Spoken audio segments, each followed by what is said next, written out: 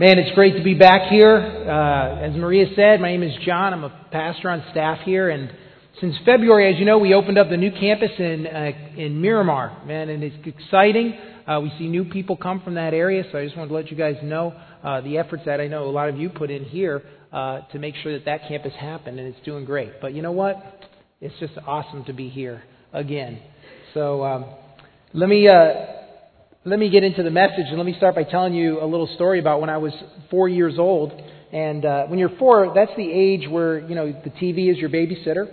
And that's when parents go to work and they do chores and they need something to keep their children's attention. So what my parents would do is they would put us in the master bedroom and have us watch TV. Well, in the master bedroom was also a box of chocolates where the TV sat on the bureau, was a giant box of chocolates. And a child can salivate for only so long before they get curious. And so we would look into the box and we'd see the chocolates, you know, we'd kind of touch them and like look at them. And then before you knew it, we took a few.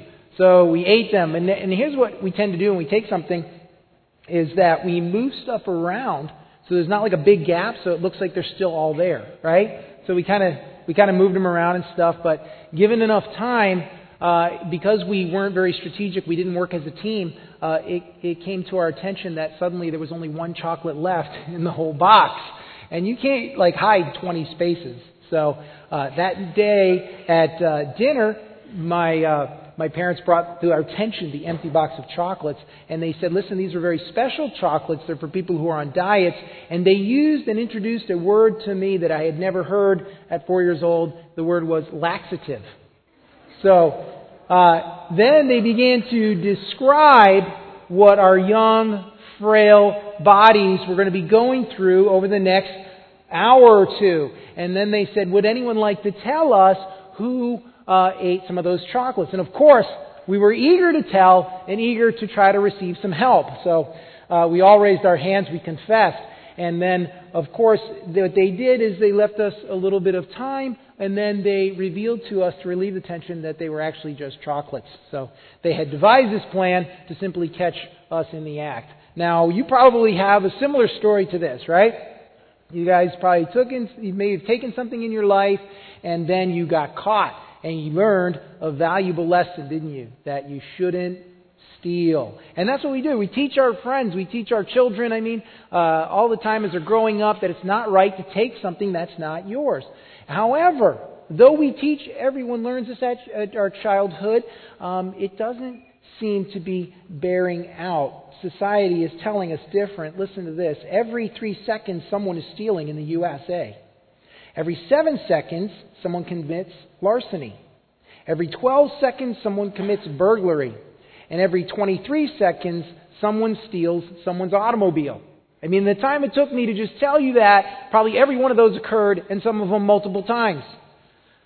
Statistics also tell us that 1 out of every 4 people has taken something from someone else or stolen. So like if you're looking in your aisle and there's 4 of you, look down the aisle to your right and your left, one of you is a culprit, you know. Hold on to your Bibles, people. How many of you have experienced identity theft in here?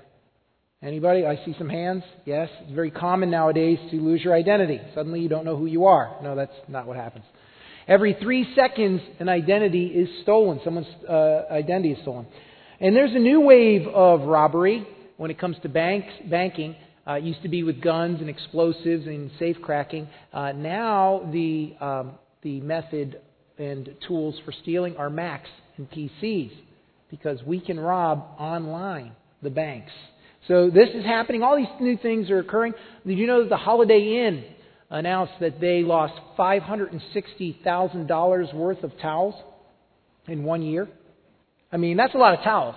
You know, it's like, hey, listen, I don't know how that towel got in my luggage, honestly. I really don't.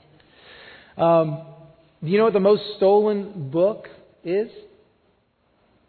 The Bible. That's right, I heard the murmuring. It is. It's the Bible. I mean, people steal the Bible.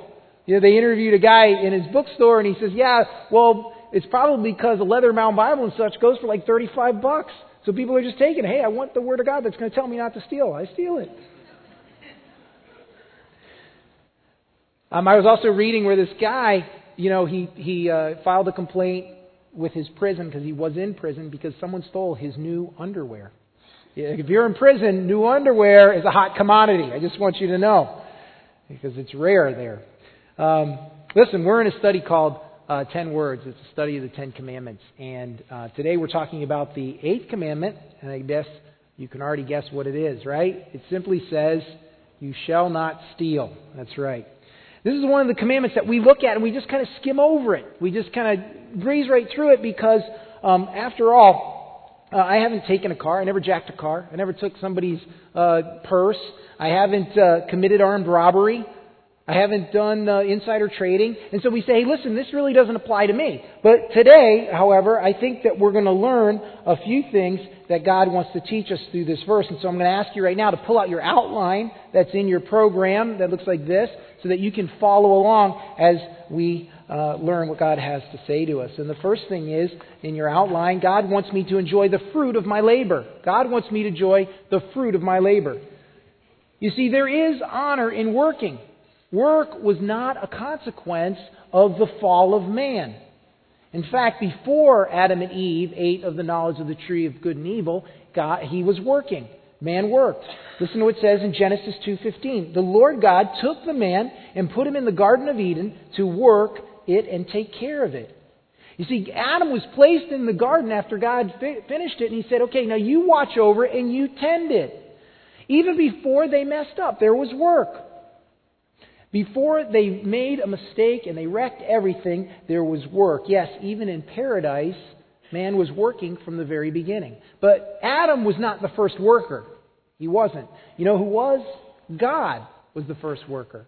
In Genesis chapter 2:2, it says, on the seventh day God had finished His work of creation, so He rested from all His work. God created the whole universe.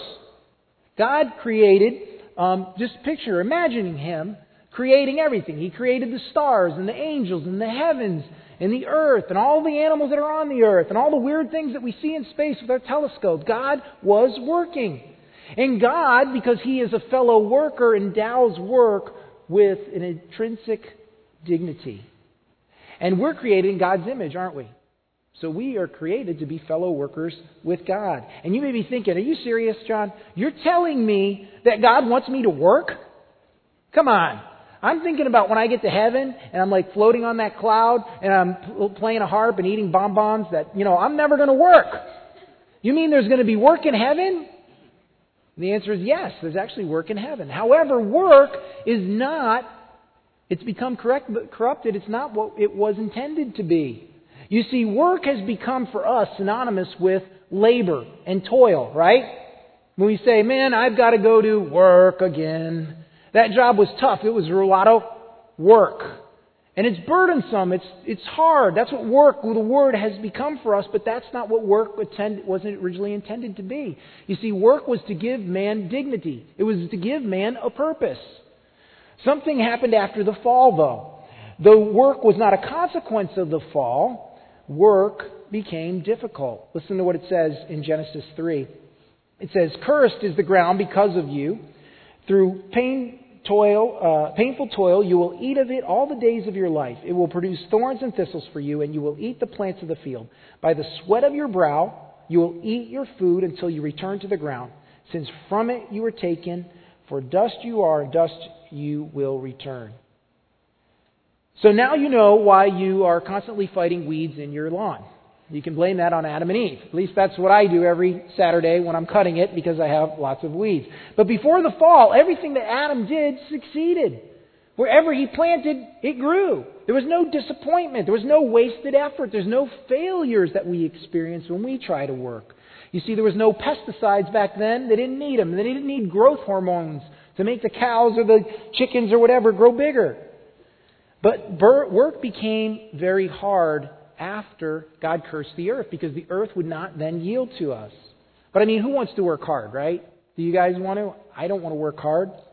And we live in a world where we're used to getting what we want whenever we want, isn't it? It's true. We got instant messaging. We've got instant bill pay, instant cocoa. Whenever I want it, we get it.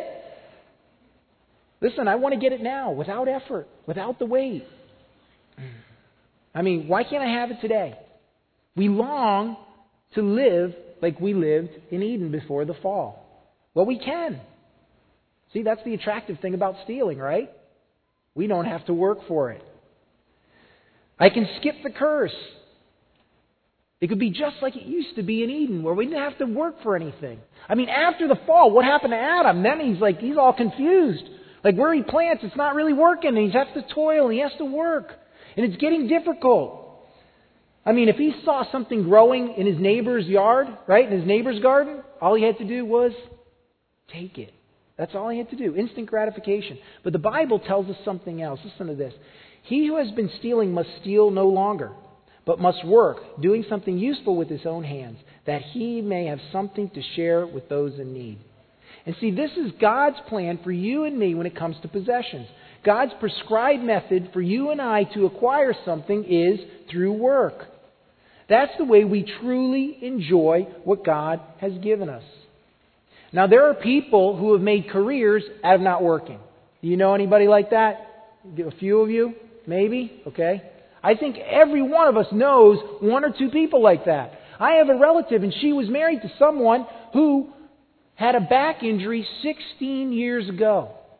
And when they first met, I mean, this guy was, excited about life. He was confident. He had goals. He had dreams. But then he has his back injured. He's a plumber by trade. And so he goes on workman's comp.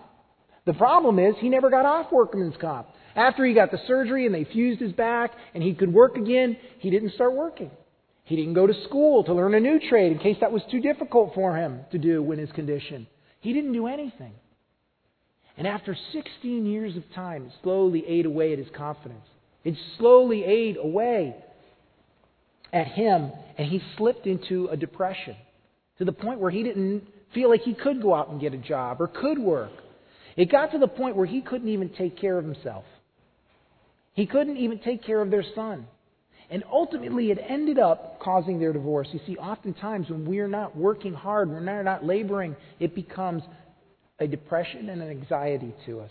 You see, and that's not what God wants for you and me. He wants to enjoy the fruit of our labor. He wants us to work. But stealing is a forbidden method of owning something. You see, if everyone stole, we wouldn't produce anything, would we? We would just be moving stuff around. Like if I went to my neighbor and I saw his lawnmower out on his lawn and I took it and then I did my lawn, right? And then when I'm done with it, my other neighbor comes over and he steals the lawnmower and the whole neighbor sharing one lawn mower, right?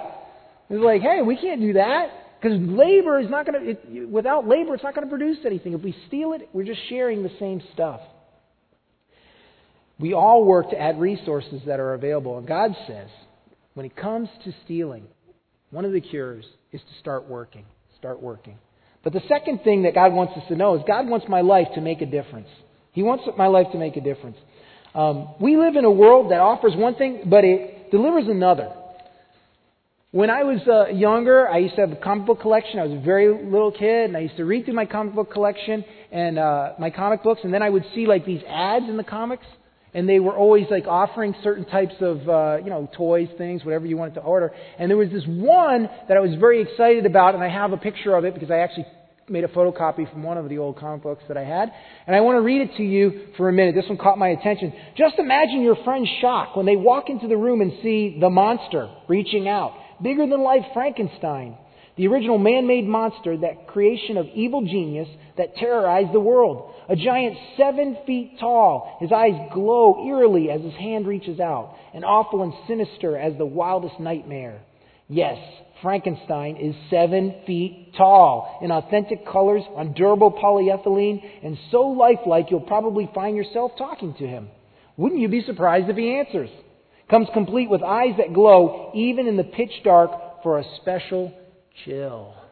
Man, when I saw that, and Halloween's coming up and everything, I'm like, man, that'll be so awesome.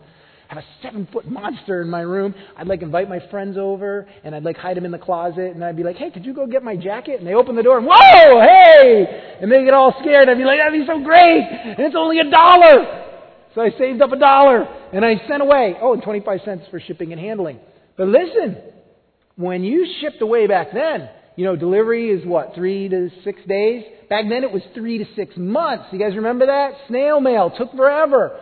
So there I am. I go to the post. I go to our mailbox every day, and I'm like, where's my monster? Where's my monster? And nothing. And then finally, one day, this little box comes, and I'm like, put that aside. Where's my monster? I'm looking for this huge, box. Because I'm waiting my monster to get there. And then I'm like, oh, man, it didn't come. So I open up this little box, this little tiny box. I open it up, and inside are these folded pieces of plastic. You know what polyethylene is? I didn't know this, man. I thought it was a huge monster. Polyethylene is the same material you make a trash bag out of. It was sheets of plastic with Frankenstein printed on it. I don't know what I was expecting. And it wasn't even 7 feet tall. It was 2 pieces you had to put together to make him 7 feet tall. And his glowing eyes were stickers that glue in the dark that you pasted right there on his eyeballs. I'm like, man, I'm so ripped off.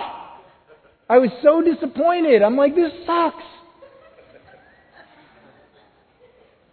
Listen, God does not want us to be like that. He wants us to not promise and then not deliver. He wants us to deliver. Listen to what it says here in Titus. It says, teach slaves to be subject to their masters in everything, to try to please them, not to talk back to them, and not to steal from them, but to show that they can be fully trusted, so that in every way they will make the teaching about God, our Savior, attractive.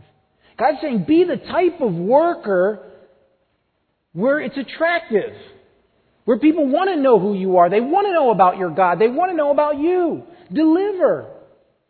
But the question is, do we deliver? Statistics tell us that 79% of workers admit to either stealing or contemplating stealing from their employer. 79%.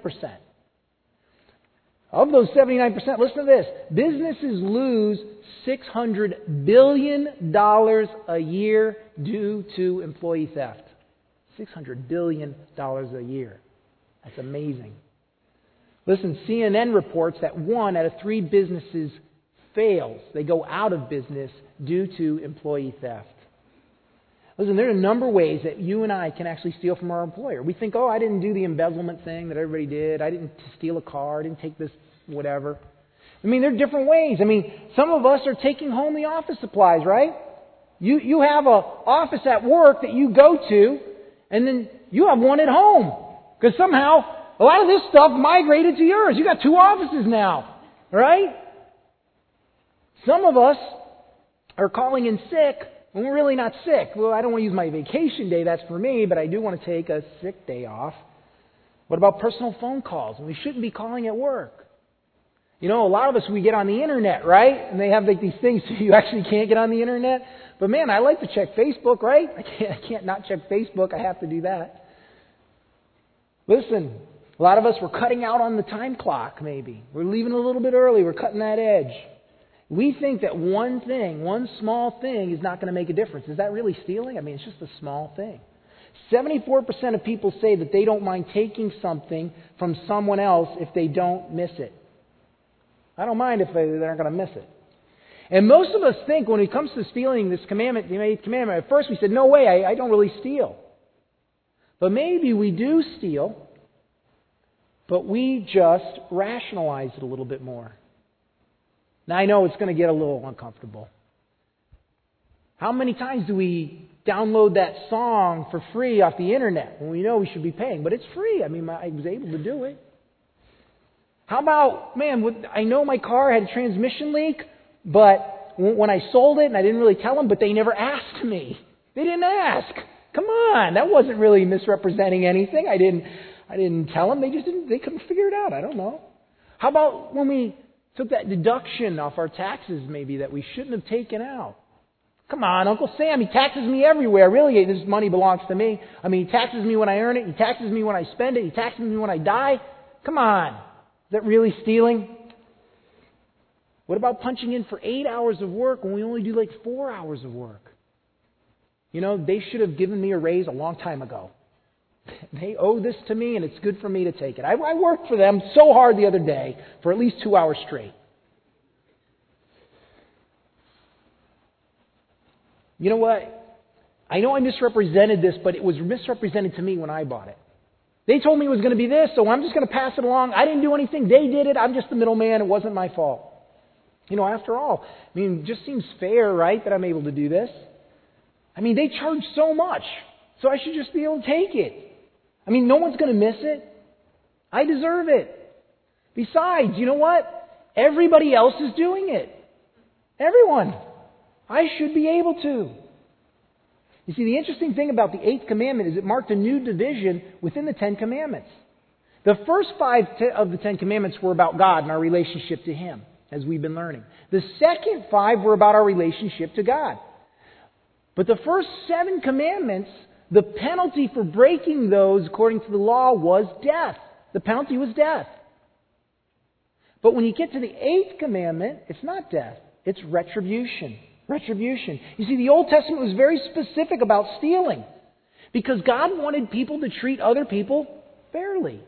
He wanted the people of Israel to be a different society than all the other societies that were around them. He said things like, don't have differing weights.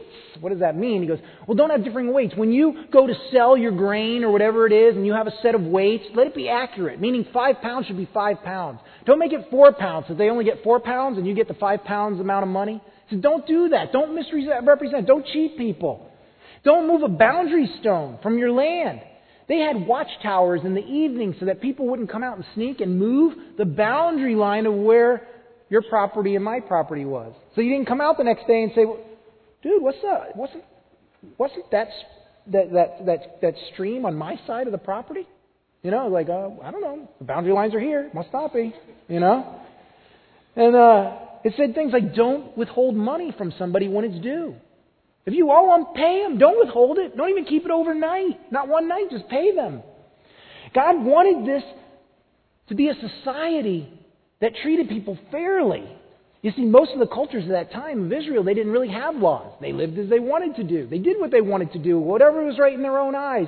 And yet they would look on at Israel and say, wow, this is like this peaceful community where people get along. And if anybody makes a mistake, they even had one that was dealt with negligence. Oh, if I left my gate open and my wild boar, my ox got out and he was kind of mean and he beat up somebody or another ox, so you had to replace it because it was my fault because I should have shut the gate. Or if I started a fire and that caused a problem. He's like, see these guys, when something goes wrong, they make it right. And so that the other nations, all of them would look on and be like, man, I want to be in Israel. I want to live like that. I don't want to have to lock my door at night. I want to relax. I want to live in this place of peace. And God says, this is what I want, an attractive culture for you people. And it was for a while until they began to break this commandment. Listen to what Ezekiel says. The people of the land have used oppressions, committed robbery, and mistreated the poor and needy, and they wrongfully oppressed the stranger. So I sought for a man among them who would make a wall and stand in the gap for me on behalf of the land, that I should not destroy it, but I found no one. God is looking for people who will stand in the gap. He's looking for people who will do things right. And God is challenging you and I today, and He says, will you be like everyone else, or will you be different? Will you be that person that's going to stand in the gap?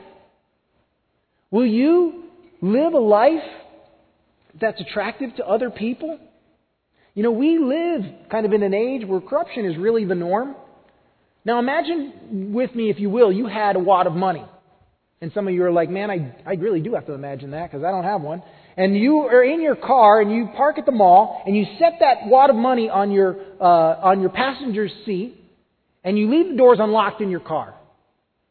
Now, to say you forgot it there or whatever, your doors are unlocked, you go into the mall. When you come back out, would you be more surprised if it was stolen or if it was still there? If it was still there, right. So what are we saying about our culture? Yeah, I don't trust anybody. That's why we lock our doors. Because the norm of the culture today is, man, if I see it, I take it. That's mine. Even if it's in your property or even if it's in your place.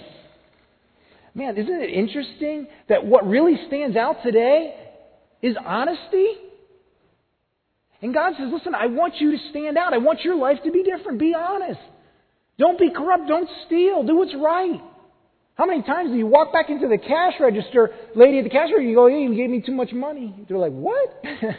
Who are you and where did you come from? What do you want from me? You're trying to rip me off, right? They don't even believe that you're trying to be honest. And God says, listen, I want a place and you to be a people that makes God attractive to other people because you are not doing it like everybody else. Listen, the third thing is God wants me to learn to trust in Him. You see, stealing is really about trusting ourselves. When we can't get it the right way, we decide to take it. We decided that this is what we need, this is what we deserve, or we should have. You see, the fundamental thing that we are saying when we steal, cheat, or misrepresent is that we're saying, God, you are not providing for me in the way that I think you should be provided. I should be provided for. You see, you're not going to take over, so I'm going to take control. If you're not going to provide for me, then I am. But God wants us to trust in Him. And God has a way of teaching us to trust in Him. It's called giving. In fact, He calls it the tithe. Now, the tithe meant a 10%. Some of you know that word. Some of you know. And God says, listen, I give you 100%. I've given you the ability. I've given you the opportunity.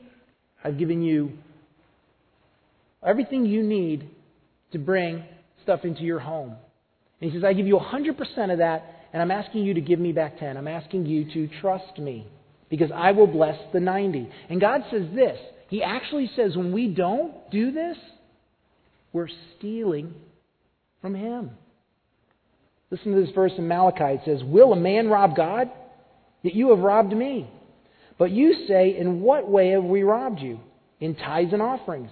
You are cursed with a curse, for you have robbed me, even this whole nation. And try me now in this, says the Lord of hosts, if I will not open for you the windows of heaven and pour out for you such blessing that there will not be enough room to receive it. God actually says we're stealing from Him. I mean, well, does God really need my money? I mean, doesn't He own everything anyway? What's the deal? Because God is teaching us to trust Him. I mean, can you trust God? Most of us think when we hear this verse, man, I could never give 10%. Do you realize how much that is? That's 10%. You haven't seen my budget. You don't know how much debt I owe. There's no way I could do this. Let me ask you a question. Is your God, the God who created the universe, the God who created everything and can do anything? Is He? And we say, yes, I believe that. But sometimes we don't live like we believe that. Do you ever wonder why God does miracles in people's lives? And He acts in ways, but maybe not in ours? Could it be that we are never giving God the chance? See, when life gets tough and we see something, we say, oh, okay, I'm going to take over. I'm just going to do it. I'm going to take that myself. And we take it into our hands. And then we struggle in our own wisdom to get it done. Never putting ourselves in a position where God can actually work. You see, you won't see God working when you're the one making everything happen in your own life. You know, we hear these incredible stories from these missionaries, these miraculous things they do. It's because they put themselves out there. They put themselves in a place where the only thing they have is to trust on God. And then we see God work in incredible ways. You see, this verse in Malachi, it comes with a test. It says, see if I won't bless you. See if I won't open the windows of heaven. See if I won't do amazing things in your life. And you may have heard it said before that this is the only place in the Bible where God actually asks you to test Him. Try me now in this and see. Today is an opportunity for you and me to see God work in our lives. Pull out your connection cards for a moment. You guys, Maria was talking about them. Pull out your connection card. And you'll see on the left-hand side, second one up, there's a thing that says, take the 90-day challenge. See, God is asking us to put Him to the test. And every time we do the tithe challenge, we ask people to write us letters. The 90-day tithe challenge is simply this, that we say, you know what, God, if you are true, and you're real, and your word is true, then you're going to do what your word says. So I can trust you. If I tithe, I'm going to see what you do in my life. And so people check that off and they agree to do it for 90 days. And then people send us letters in the mail, email. Pastor Bob has a stack of them from what God has done in someone's life, in a person's life. Listen to this one. I asked him to give me one this week. It says, Dear Pastor Bob, the following letter is to inform you of my experience with the Tithe Challenge commitment I took a few weeks ago. I took this decision to put my faith into practice. I'm very happy with the outcome. She goes on to explain a bunch of things that are going on in her life, difficult situations, but then she says, I must confess it was the greatest feeling ever. Even though I was experiencing a million things, health and financial situations at the time, I always made my tithe. On December of 2009, I was surprised. My boss gave me the good news that they had raised my annual salary and I got a decent bonus as well. Who got a raise at the end of last year? I was not expecting this at all. Remember, I had missed a few days or weeks from my surgery and treatment, but God is great. I'm still at my mother's house, but I know that with faith, God will provide all my needs. It's just a matter of being patient. It's not on my time, it's on His. I've learned this the hard way. Listen, if you're thinking, why can't that be me? It can be. Take God up on His challenge. When you check that off this week, we'll send you encouraging letters throughout the weeks. We'll also send you a book called The Treasure Principle that you'll get in the mail. It'll help you understand this a little bit more clearly. Listen, we need to live in a place of trust where God has the actual opportunity to work in our lives. And then when it happens because you trusted Him, you'll actually know it was Him and not you. Do you know why God challenges this area of our lives? Do you know why? Because money is one of the most important deciding factors in our society today. Think about this. When you went to buy your home, what was one of the biggest factors? How much it cost. When you go to get a job, you're looking up and find out what are they paying. What's the salary? Many of you in your homes don't have 70-inch flat-screen TVs. Why? Because of the price. And maybe some of you do. I don't know. But listen, it's one of the things, the major factors that help us make decisions in our lives today. And that's why it's such a sensitive area. And maybe you've heard it said that the most sensitive nerve in our body is the one that runs from our back pocket to our heart. Right? No one wants anyone to tell them what to do with their money. I don't. I don't want God to tell me what to do with my money. But God doesn't want your money. God wants your heart. God wants you to put Him first. It says in Deuteronomy 14 that the purpose of tithing is to teach you to always put God first in your life.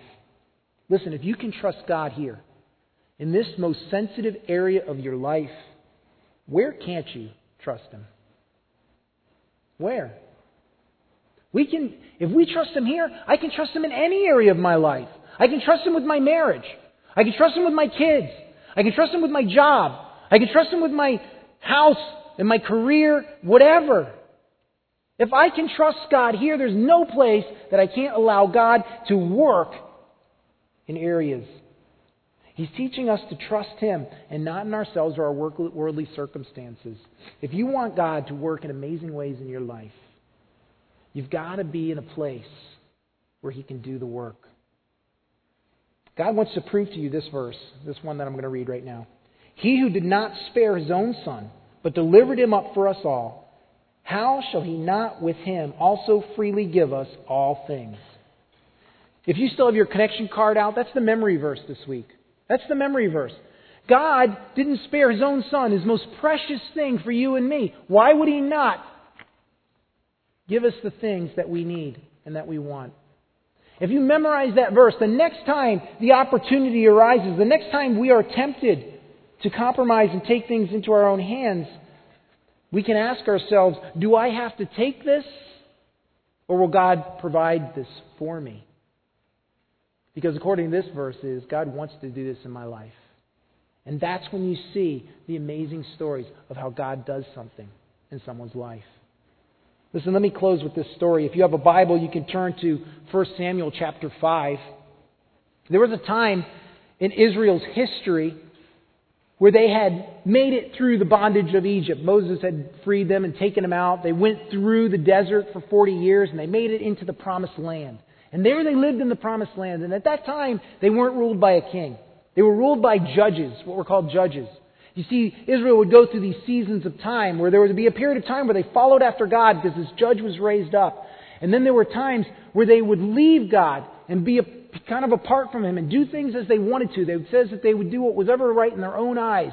And then they would be disobedient. And so it was one of these times where they were estranged from God, when they were doing their own thing, and God allowed the Philistine people to come into the land and to oppress them. And they're like, man, we got to deliver ourselves. We should go to war with them. Let's go to war with them. And they decide, we're going to take the Ark of God, the Ark of the Covenant, and we're going to take it with us because it has power. I mean, when God would come to visit us at the tabernacle, He would come to the Ark of the Covenant. It's there that we saw His glory. Within the Ark of the Covenant was the Ten Commandments. And they're like, if we bring this into war, God's power and His glory is going to go with us. So we're going to go off to war. And they go off against the Philistines and they take the Ark of the Covenant with them. The only thing is they lose. They lose the war. And they take, Israel scatters back to the land and the Philistines take the Ark of God. And here's what happens. Listen, 1 Samuel chapter 5, verse 2, it says this. When the Philistines took the Ark of God, they brought it into the house of Dagon and set it by Dagon. And when the people of Ashdod arose early in the morning, there was Dagon, fallen on its face to the earth before the Ark of the Lord. So they took Dagon and set it in its place. And when they arose early the next morning, there was Dagon, fallen on its face to the ground before the Ark of the Lord. The head of Dagon and both the palms of his hands were broken off on the threshold. Only Dagon's torso was left of it. Skip to verse 8. Therefore they sent and gathered to themselves all the lords of the Philistines and said, what shall we do with the ark of the God of Israel? And they answered, let the ark of the God of Israel be carried away to Gath. So they carried the ark of God away, the God of Israel away. Now the Philistines worshiped this god called Dagon. Dag meaning fish. He was half man and half fish. He had like a head of a fish, and he had like a tail of a fish, and his torso was of a human. And he represented fertility and reproduction and nature. And they worship this god, or this statue as it were. And they take the ark, they get the ark, and they put it in the same temple with their god. And they're like, woohoo! We just stole Israel's god. Yeah, we got it, right? And they got it in the temple next to their god. And I don't know, maybe they were going to worship it too. I don't know. But they leave it there overnight.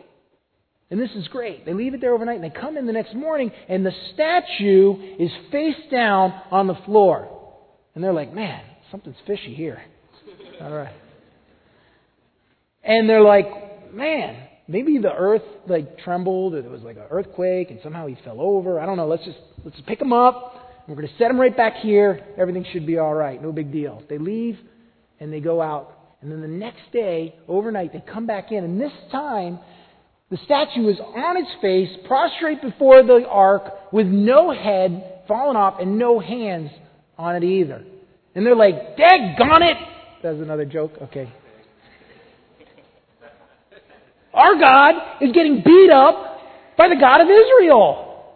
Right? Here's the thing that I think is really funny. Right? They find this situation. What do? They decide to get rid of the ark. I mean, does it seem strange to you that if two gods get into a fight, that you pick the loser? Right? It's like, oh, I'll have the loser, please. The one who has no power. I mean, why didn't they just get rid of the daggone statue instead of the ark?